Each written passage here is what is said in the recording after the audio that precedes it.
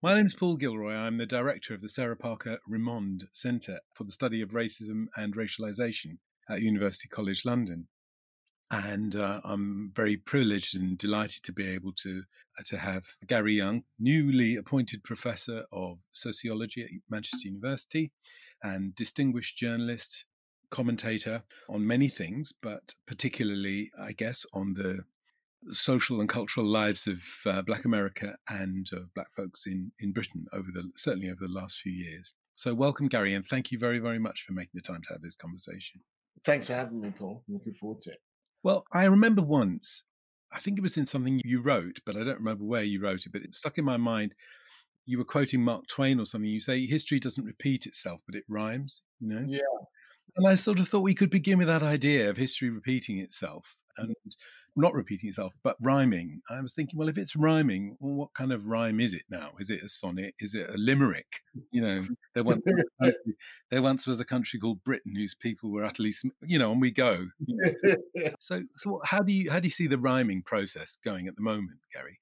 I've had people say quite a few times, do you think this is like the 60s? And I say, no, it's not like the 60s. It's not, we're not in the same place, although there are similarities. And of course, it would be banal to say each moment is its own moment, although that's true.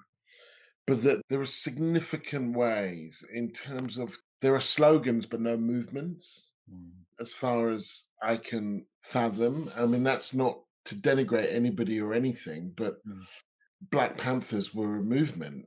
They had meetings and discussions, and there was a kind of internal coherence, attempts at democracy, kind of so on. Whereas Black Lives Matter isn't that, which isn't a criticism of it, it's a critique of it. In the 60s, there was this conversation that you could say everybody was having in the diaspora about citizenship, whether they were African Americans or in Africa or, because there were still many colonized people, even in Britain and Europe. Whereas here, there's been a kind of almost a boomerang effect where you've had this murder, which is itself only historical insofar as people made it historical. And it's gone global. I can't confirm, but I read that Portugal's biggest anti-racist demonstration was about this. Now, clearly, it can't just be about this. Clearly, it can't be. And so there's been this boomerang, and now it's come back in Britain, in the form of historical reckoning, Colston, Basil Fawlty. I mean, they're all kind of wrapped up in it. And there is this thing which kind of wears me out, where it's either feast or famine. Yeah. I remember in America trying to get a mortgage, and just before the financial crisis, they were just giving them out like candy. No scrutiny. After the financial crisis, you couldn't get a mortgage for love nor money. It didn't matter that we actually had more money at the time. You couldn't get one. And it was though that mortgage people had not realized that their job was to scrutinize who could get a mortgage or not. So they either said no to everybody or they said yes to everybody.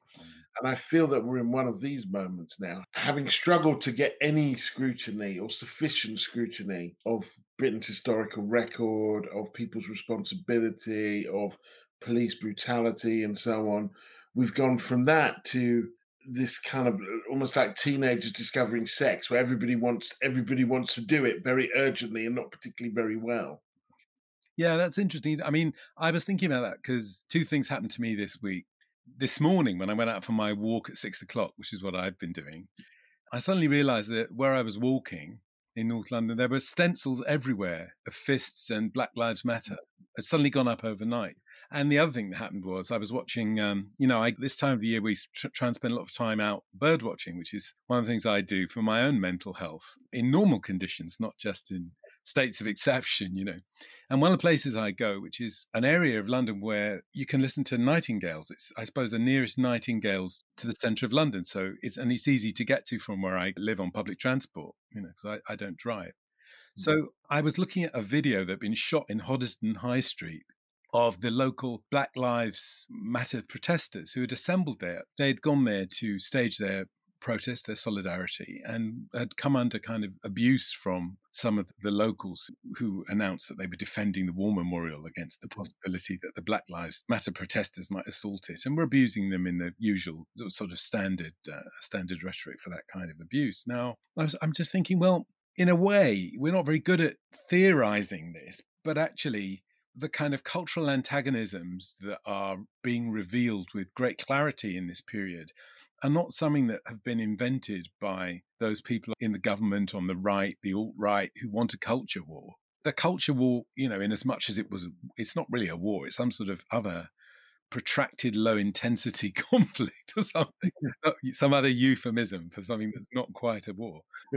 Those lines go back such a long way, and there are there. And any Black person in this country who goes for a walk or something is somewhere unfamiliar is utterly familiar with the effects that has. It's a bit different from the 50s and 60s. And, I remember going for a walk with my mum and people would try and touch her for luck or ask about her tail and that kind of thing. That doesn't happen. But those things have been able to reproduce quietly.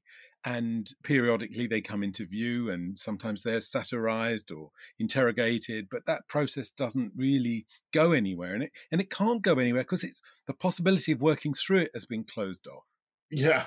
So the question, I suppose, for me right now is, does this mobilization, I think you're really, really right. Not to say it's not a movement yet. I mean, I'm calling it a mobilization to distinguish it from a movement in the things that I've been writing and thinking. Does that mobilization hold the promise of working through these patterns, which have, arrested the development of post-colonial Britain in this really sort of pathological way for the whole of my lifetime, to be blunt? I mean, it holds the possibility, but not the promise. And I think we're in a protracted now. Now it seems the fires have stopped burning, but there is still engagement. A lot's in play. There's an awful lot that people, they're always in play, but people can barely hear it in certain moments as to kind of what we do with this and the degree to which there's been a lot of symbolism and the degree to which any of that can be translated into substance. And I go back to the mortgage idea, because until people are prepared to actually scrutinize, as opposed to either throw up a stone wall and say there's nothing to see here, or to say everybody's awful and let me kind of share my personal, the personal ways in which I have wronged you, and the degree to which there are so many blind alleys that one can move down, and so much opportunity for co-option. My hope resides in the fact that significant space has been cleared. And my fear resides in the fact that I think over the past 10 years, in a range of ways, from Occupy Wall Street to this moment, we've proved ourselves capable, the broad, mushy, progressive world, cosmopolitan world to which I like to think I belong, we've proved ourselves capable of clearing space and really bad at holding it. And the fact of clearing it is no small factor. But when you don't hold it, actually, it kind of leaves a significant amount of room for hucksters and opportunists. And, there's a lot of money flying about now.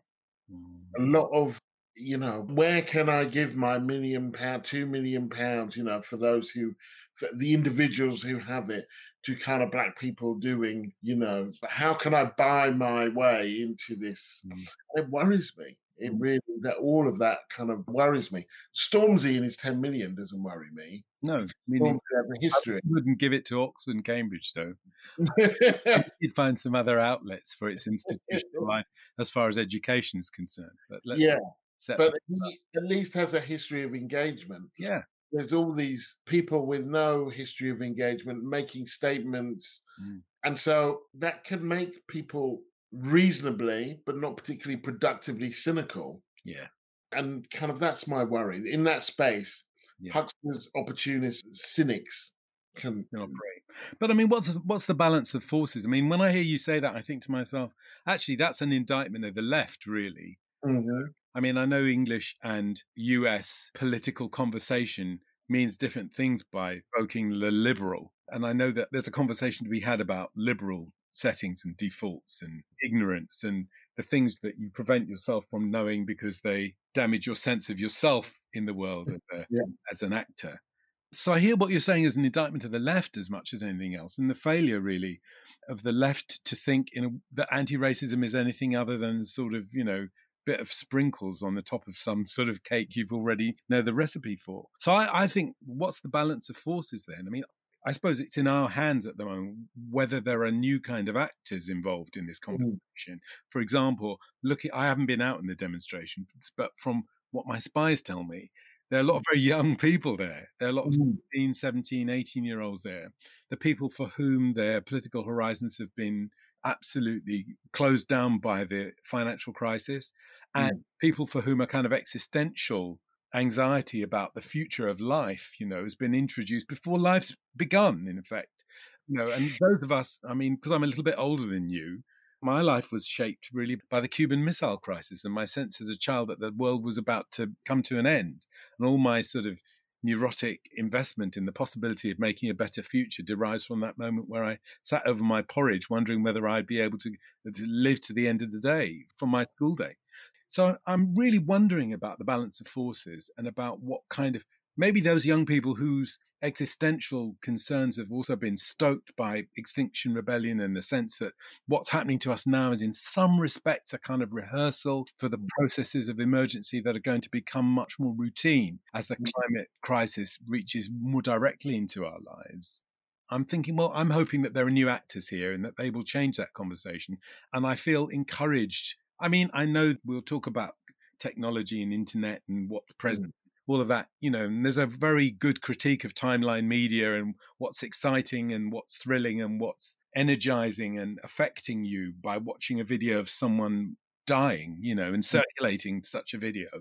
But there's a good side to the forms of political communication that have been opened up by those technologies as well. And, without being naive at all about how they've been set to work, I do still hope that there's something that can be salvaged from all of that, that will turn this mobilization into a movement and make some new actors possible, to make people begin to see common concerns and common interests and common goals in ways that they perhaps haven't been able to. And maybe the period of enforced withdrawal, the change in tempo, does encourage you to read or to want different information. Or that seems to be this amazing sort of, moment of wanting to share stuff and circulate stuff and think about the relationship between the past and the present in a world which doesn't normally accommodate that kind of temporal span. It's usually just reacting to what's in front of you. Well, okay. We're not just going to live with reference to a future, which is going to be different, but we're also going to open our own understanding of ourselves in the world to a history that we haven't really been able to think about. Yeah, I mean, it's interesting how generations work in all of this because Mm, you're not that much older than me. I'm 51. And yet, I think my upbringing was defined by the miners' strike. yeah, Now, to some extent, we may choose these definitions, and to yeah, some extent, they choose us, but it was the beginning of a period of unrelenting defeat mm, for the left and retreat for people of color. And I feel that now there's a generation well, there are kind of few political generations. There's one coming up that will probably be this will be the defining moment in their political consciousness. yeah, For another one, it was the last financial crisis, which we're barely out of. yeah. I mean, the wage stagnation, wages only returned to the level that they were in 2008, something like 2 months before Mm, this crisis. That was the kind of, school of student fees and of, that was already a kind of significant amount of time that was lost. That's what struck me when I interviewed Stormzy. And, one of his first memories was 9/11. mm, Was his first political memories, and he would have been in primary school. So by kind of 15, there's the economic crisis, there's the riots, there's Arab Spring, there's a kind of, there's a range, and we were just emerging out of that. And now there's this, and that this, which one could see as an extended kind of decade, although I think you'd experience it differently if you're 15 or if you're 25. And the degree to which, there's been this exhausting thing of the left, this desire to put things in silos, to deny any intersectionality, to reduce so that one can ridicule all notion of identity in politics. Mhm. And to call it identity politics, and therefore to relegate it to nothing, as though your experience has no relationship to your politics. Because I do feel that kind of social media and new technologies in general, they caffeinate these moments. They provide you with images. They create their own kind of instant diasporas of, have you seen this? Mm. You should see. Oh my God! Did you? And the thing is that they can move fast and far. And then the question is whether they can settle. Yeah. And that's one of the open questions now is, can this settle around something sustained and substantial? And I hope it can Mm. for all our sakes, Mm. but I don't know. I don't know that it can. But then we look at the government, and this is, the most diverse cabinet we've ever Yeah. seen, sort of endless legion of posh Tories. Of course, there are one or two people who, weren't born to money or whatever, but, for every Adam Afriye, there's a 4 or 5 Kwesi Kwartengs and Rishi Sunak. And that's before we get to the Swetly Bravermans and the Badenoch. Now, why do you think when we look across the House of Commons, artfully spaced out for us in the new drama of power, with, Mr. Toad on one side and the forensic sort of barrister on the other, what accounts for that discrepancy, and how do we begin to talk about it? I mean, you talk about hucksters. I mean, far be it from me to cast that particular aspersion. I'm thinking about class, really. I'm thinking about what kind of theory of class, intersectionally reconfigured, of course, to take other dimensions of power and inequality into account. But how do we begin to talk about class again in a way that can speak to the complexity of that? Because it seems to me that the McKinsey multiculturalism that's ranged up on the conservative side of the house doesn't have a kind of organic equivalent on the Labour side. No, it doesn't. And we have always needed to talk about class in a more porous, less deterministic, and more kind of qualitative as well as quantitative kind of way. And there has been a proven inability on the left, or unwillingness on parts of the left, to do that. What's intriguing about the kind of multiracialism of the right, because they're not really multicultural, they kind of more or less all come from the same culture, don't they? Yeah. They're sort of monocultural but multi-ethnic, is that it doesn't speak to anything beyond itself. It doesn't even aspire to. I mean, it may be that on occasion they do and I've missed it, but the buttons they've been pressing, the whistles that they have been blowing, do not sit well with the array of faces that they are pitching. And what I hope, my fear, not least because a significant section of the most prominent people in this are of South Asian descent.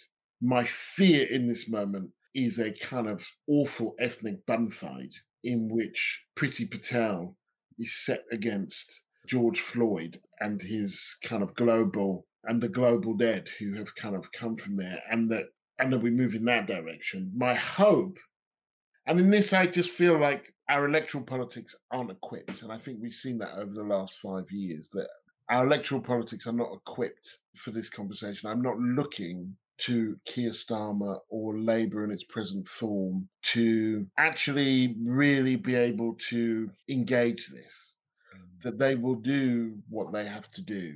I'm not even sure, much as I was glad that he was leader, that I would have looked to Labour. I'm not sure that that party is fit for this purpose. Historically, it never has been.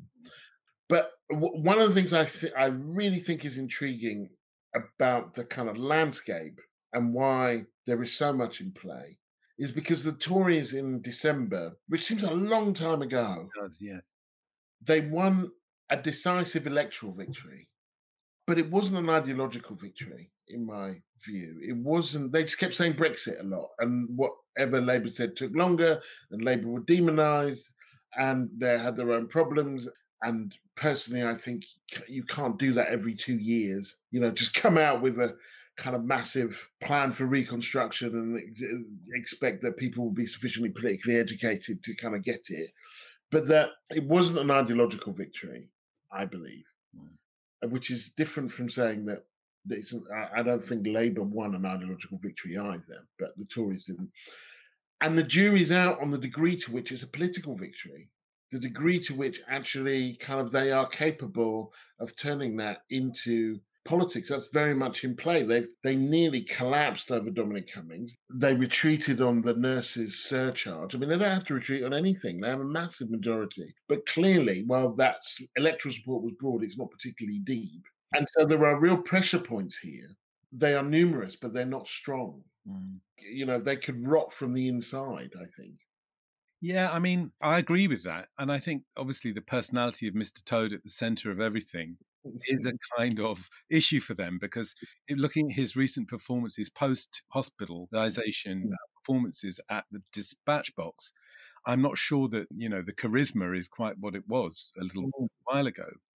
But we know from looking at the success of populist political projects elsewhere in the world, that pivot round central charismatic personalities to different degrees in different political climates or polities, that the magic of racism and xenophobia and nationalism, the sort of racist xenology of recovering lost greatness and all of that kind of thing, that this is, in a way, my anxiety is that you don't have to have an ideological victory if you can iterate that sufficiently with your psychographic tools and gaming of Facebook and YouTube algorithms and whatever else is part of securing that outcome. And actually, our juridical order and our democratic institutions and our policing and criminal justice institutions aren't equipped to manage that process either. Goes back to the point you were making earlier on. Maybe ideology is not what it was. It's like whiteness. Nobody knows what the value of it is anymore. It's falling stock. It's going down in this market, but we don't know quite where it's going to settle and what the value of ideology matters. Because actually, what you think and how coherently you put it together is utterly second now to how it makes you feel, and that's all that matters, really. Yeah, and that is deeply worrying, and also offers an opportunity, doesn't it, to kind of make people feel differently. Yeah. And that potential is there in Britain, certainly. Yeah. And I think in a different way, we've seen it in the US. The kind of a desire to be more cosmopolitan, more accepting. There are these moments when Alan Kurdi died, around sometimes around the Brexit debate, not always, where these constituencies emerge of people, and you didn't realise there were as many of them as there were, who really do, and we're in one at the moment, who were like, that's not who I am. That's not the story I want to tell myself about where we're going. It was why the symbolism, talk about the substance of Obama all day long and what he didn't deliver and what he didn't even promise that people just thought he embodied and all of that. But there was this urgent desire that you saw after 8 years of George Bush for an America that was cosmopolitan, at peace with the world, that was kind of breaking out of its pathologies into, some new, different. There are constituencies there for that story, which isn't an ideological story in a way. It's a narrative. But it speaks to a set of possibilities that have ideologies in them. And I've been intrigued by these polls showing this kind of significant increase in support for Black Lives Matter in America, which just suggests that people, not enough people, but lots more than there were, are sort of done with this. They don't want it anymore. They don't want to feel they don't want to feel complicit in it. They don't want to feel bound by it anymore. That they would feel freer and better if this were not the case. And how one harnesses that. How one moves towards that with the kind of critical and robust generosity, I think is one of the challenges of the left in this moment. That when people say, you know what, I didn't get it before, but I'm beginning to get it now, the degree to which the left say, well, sod off until you completely get it, and why didn't you get it? And the degree to which they can say, okay, well, let's engage. And just finally, just because I was just reading this yesterday, I'm reading Stuart Hall's memoir.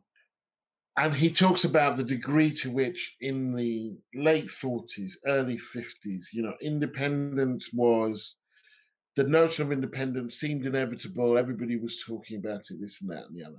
And then you read Eric Hobsbawm in Age of Extremes, and him saying, this whole anti-colonial thing was a complete surprise to us. He was at communist camp, as a teenager in the kind of late 40s and early 50s, and they didn't see it coming at all. And so you see the degree to which there have been these different, even among so-called like-minded, somewhat fraternal people, there have been these very, very different conversations, these very, very different trajectories. And that's still true. No, that's true. I had a similar experience. One of the rare opportunities I had to converse with CLR James, interviewing him and making some sort of offhand remark about how, intractable things were. And he said, look, when I was your age, that you look at the map of Africa and every country was dominated by a colonial power. And look at it now. The South Africans are clinging on by their fingernails. So absolutely, yes, that's right. Why are we so bad at clairvoyance? What is it about that challenge? But I think it's a related question, and it speaks to the poles of what you just said a moment ago, which started with Aylan Kurdi and went to Obama. And I think with Obama, absolutely with you in the sense of the feelings, the affect that he creates, the performance of authority, the relationship to kind of reliable forms of, or apparent relationship to reliable forms of interpreting the world and understanding and being guided by the science or whatever it is in a simpler information ecology. But for me, the Aylan Kurdi case, which I'm also really, really interested in, I've been writing about because of this book I'm writing about the sea, I remember going to a conference, actually, just after this had happened, a conference in Bologna. And I was talking to a lot of Italian academics who were working on the Mediterranean crisis. And it was the first time I'd really tried to speak about it in public and to raise more sort of philosophical problems that I thought were pending in that story. And one of the people who spoke before me in that day talked about Aylan Kurdi and used the image of his dead body on the beach and left it up. Everyone goes off to get their coffee, and this image of horror, this absolute image of horror, is still sort of there in the room. And I said to her, what are you doing? Why is this here? What do you? Is it so drained of all meaning for you that you think it's a suitable backdrop for us to all go off and get our coffee and have a ciggy? This is not right. And I think it's almost as though there's a certain set of left, and sometimes I think there's a feminist version of this, which says that you have to be suspicious of sympathy, that actually these are the most unsophisticated political responses you can have, that really they're all things you should be aware of in yourself, the desire to, the similar criticisms people make of what they call white savior narratives and so on, what would be a good example of this? It's like Mrs. Thatcher in the Good Samaritan in the Bible, the parable of the Good Samaritan, where she ignores the fact that in her rewriting of that parable, the Good Samaritan is actually a foreigner, and part of the force of the parable. I'm sorry if anyone's listening to this who isn't a Christian, is unfamiliar with it. You have to go and look that up in Wikipedia. Point is that the Good Samaritan is able to be generous and sympathetic and caring, because he's a foreigner and he can see certain things. And this is also part of the parable, is that people don't expect the foreigner to be like that, right? But in Mrs. Thatcher's rendering of that parable, the reason he's able to be generous and decent is because he's rich, right? She thinks it's a parable about wealth, or at least she presents it as though it were a parable about wealth. But it's curious to me. I haven't read the book on empathy that was written by Cameron's Dominic Cummings. I can't remember his name now, the guy that went off to work for Google. But empathy's sort of all right, because it's a kind of buzz. We want to promote empathy, but sympathy is terribly, terribly, terribly problematic, because that raises the idea that by feeling with somebody, you're feeling for them. And I don't really buy that distinction. I think empathy, if you look it up in the dictionary, is a newer word than sympathy, obviously. And empathy carries with it the suggestion that you feel everything that person feels. But sympathy doesn't carry that suggestion. Sympathy carries the idea, it's like a sympathetic string on an instrument or something, that there's a little bit of what's going on that you get, So I think from a sort of more theoretical point of view, I'd want to argue for a lot more attention to be paid to sympathy, a lot less distrust deployed in the direction of this sense of a politics of emotion, and that all the stuff about neurology and affect really doesn't deal with the kind of human scale in which things are engaged and or the political scale in which these things come into play. Yeah, and that brings us actually back to the balance of forces in a sense that you have, because there is potential in sympathy. Now, there's potentially you can infantilize people. You could there's all sorts of ways in which you could patronize and paternalize, but there's also the potential for solidarity, and that when one dismisses sympathy out of hand, you forget that rained against us are a group of people, an ideology, or a kind of sentiment that these aren't people at all. Yes. That this is not happening to people, and therefore we should. I mean, I sense that when I did my book, Another Day in the Death of America, about all the kids who were shot dead in one day in the States, and 7 of them are black, 2 are Latino, 1 are white, which is not statistically, it's a random day, not an average day. But that people would talk about the kids as though they didn't love life, and the parents as though they didn't love their kids. And so one of the reasons it could go on in the way that it has, because people thinking, well, it's happening to people over there, and it's not just they're not like us; they're not really people. Yes. It's not just that. Yes.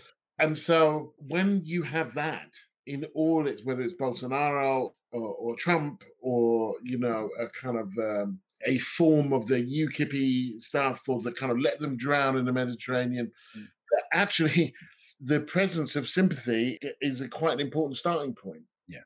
Well, that recognition, I mean, of course, that goes back to the beginning of anti-slavery activity, isn't it? Am I not, a man and a brother? I'm not a woman and a sister at the bottom of that righteous sugar bowl.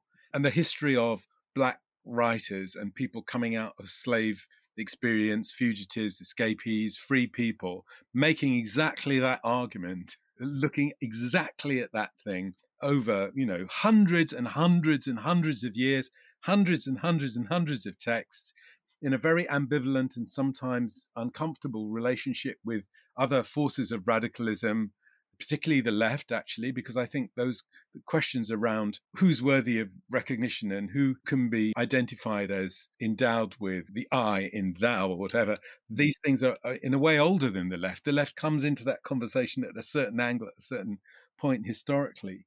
So, yeah, absolutely. And that's one of the things I'm trying to do in the book I'm writing at the moment, is to tell that story over a much longer arc than I've attempted it before. On my list of things, Gary, we're running out of time, and there's just one more thing I want to say to you and ask you about, really, because I think of you in your writing. One of the reasons I enjoy your writing so much is that you use humor very, very deftly. And I'm wondering, given that it's not just the horrors of this moment that circulate in internet culture and timeline media, it's also the GIFs and the memes, and there seems to be Cold War Steve, who of course I absolutely worship. I think has become, he's like the Hogarth of this time. I know, doing 3 or 4 or 5 or 6 of those images per day, because the tempo at which he works is very, very high. But I'm sort of wondering what a sort of post-satirical comic response to this pathology and horror that we inhabit looks like, because you seem to me to have been able to use humor very productively in amplifying, extending the kind of critical angles that you want to adopt on this process. And I wish there was more of that, but I think people often hesitate before they think they can start to use humor, to use comedy really as a way of taking this edifice to pieces or showing its limitations. Well, I mean, it's an interesting instrument, isn't it? Because it often rests on the absurdity and kind of often plays on the obscenity and demands a certain amount of lucid courage in order to work. And I'm going to assume for now, for reasons that are a bit of a shame, really, but speak to that kind of lack of generosity, that there will be a certain kind of black humor, by which I mean black people humor, which probably will flourish in this moment, and that there will be a certain amount of reticence among white humorists about what they can and can't laugh about. Although I've seen some quite good skits online. And I think it's always worth thinking at least twice in these moments, particularly if you are from the quote unquote privileged group. It's probably death to think 3 times. Do you know what I mean? It's probably the end of you to overthink it. But the scope for some of the things that are happening almost defy. This morning, Tara, my wife, was talking about Los Angeles School Police Department. No, it was last night. She was telling me Los Angeles School Police Department. This is the police department, the section of the police department that only deals with schools. Was asked by the LA authorities, okay, you're going to need to kind of weapon down, and they handed over the grenade launcher. The schools department of LA had a grenade launcher, but they weren't going to give up. And it was kind of mine detectors, and there were a bunch of other things. And you were like, oh my God, you're the people who are policing our kids. I mean, there's so much scope there. It's almost unnecessary. But the level of absurdity and obscenity that we've reached, because these things have gone unchallenged with impunity for so long, that the people policing our kids have a grenade launcher that they're prepared to kind of hand over. So I think that there's plenty of scope and there's plenty of power in it too, because there's plenty of power in revealing that absurdity in a way that doesn't necessarily, which you may not have even questioned before, without feeling overly, cripplingly judged and complicit in your own life. Yeah. And of course, that absurdity rests on the founding absurdity of racial hierarchy, of racial differentiation. But then I guess that's another story for another day. So, Gary, thank you very, very, very much for that. Thank you. And let's keep the conversation going, Right. Hopefully under more convivial circumstances than the lockdown, if that's the right word for it, has allowed us. Yeah. Thank you. Here's hoping. Take care. Thank you for listening. For more information about UCL Sarah Parker Remond Centre, find us at ucl.ac.uk/racism-racialisation, or follow us on Twitter at UCL_SPRC. This podcast was produced by me, Kaisa Kahu, and executive produced by Professor Paul Gilroy.